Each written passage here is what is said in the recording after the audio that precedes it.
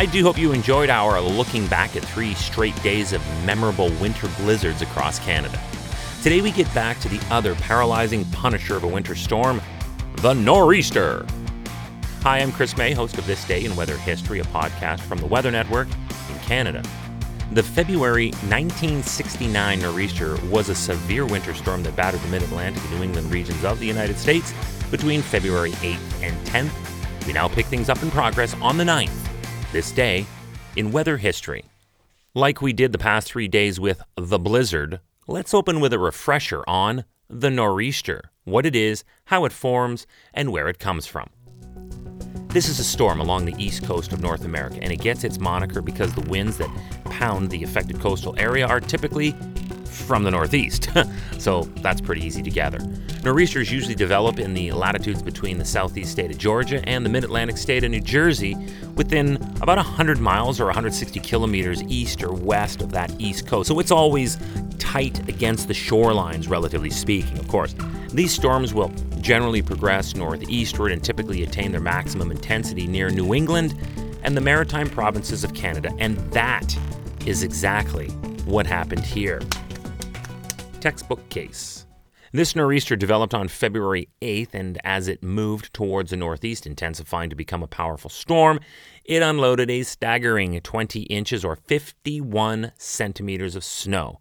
Now, we covered on February 6th just how paralyzing a blizzard was in the city of Toronto in Canada. Well, how about the other megalopolis? That is the one known as New York City, because they bore the brunt of that 51 centimeters. They endured and suffered through extensive disruptions. The snow really amped up on the 9th, this day in weather history, and then it stalled right where it was.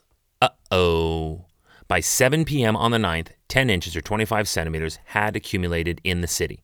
By midnight, 15 inches, almost 40 more centimeters, was leveled on Central Park. You see how the totals keep going up? While a truly crippling 20 inches or that 51 centimeters stopped everything at Kennedy Airport. The entire northeast was covered under mountains of snow. The storm shut down roads between New York City and Newburgh. As a result of this, there were hundreds of motorists who were now trapped on the Tappan Zee Bridge, with thousands more on the New York State Thruway. Meanwhile, at Kennedy Airport, it was almost comical. Most of the 2,000 motorists who got stuck in the deep drifts had to be lifted by airport crew to safety after many had spent up to 8 hours in their cars. Others were not so lucky.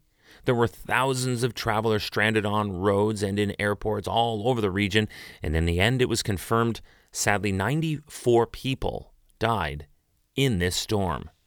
In the aftermath, it became a political frenzy. After the city of New York awoke on the Monday, they found themselves literally frozen in time and right in place. By now, the reality had set in as to the spin-off magnitude of the event. Schools were closed, the normally clockwork reliable MTA commuter and elevated subway lines were shut down and totally inoperable.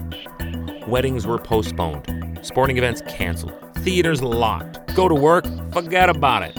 You risk your life even thinking about it. And this is the global hub of trade and commerce. So suffice it to say, at City Hall, it wasn't a good day either. City officials had to admit that they were thrown off by the weather report. Oh, there you go. Blame the weather person. So no one dispatched the sanitation officials to call out snow clearing crews until the Sunday night. That's not on the weatherman. Because they were already a day late and $1 short on this critical call, they therefore had not even thought yet about recruiting private contractors to help. And they desperately needed help, and they needed it right now.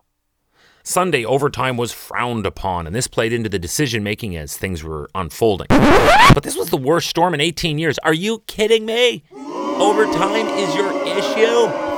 The embarrassment at the National Weather Service among their officials was palpable, as they had to admit that they had underestimated a low-pressure front racing up the East Coast while another deepening low was rolling in from the Ohio Valley. The collision was explosive, and the mix was potent, and it seemed the worst of the storm's fury was reserved for eastern and central Queens. In this powerful nor'easter attack of winter fury on the 5 boroughs, 42 people died, half of them from Queens, because he or she who sits atop all government decisions in any city is the mayor, and the killer blizzard of February 1969 turned into a political storm for New York's high-profile mayor at the time, John Lindsay. That's why the papers and population went on to call it mockingly Lindsay's snowstorm. Needless to say, he hated that. This day in weather history. Tomorrow is February the 10th, and for this date, we go ahead only 1 year from today's story. We're just jumping ahead to 1970, when an avalanche crashed down on a ski resort in Val d'Isère, France. It was only back on February 5th when I chronicled the devastating series of avalanches that happened all over Afghanistan.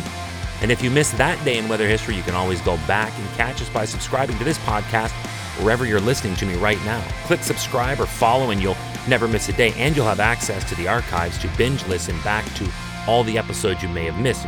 So don't miss tomorrow on This Day in Weather History with me, your host, Chris May.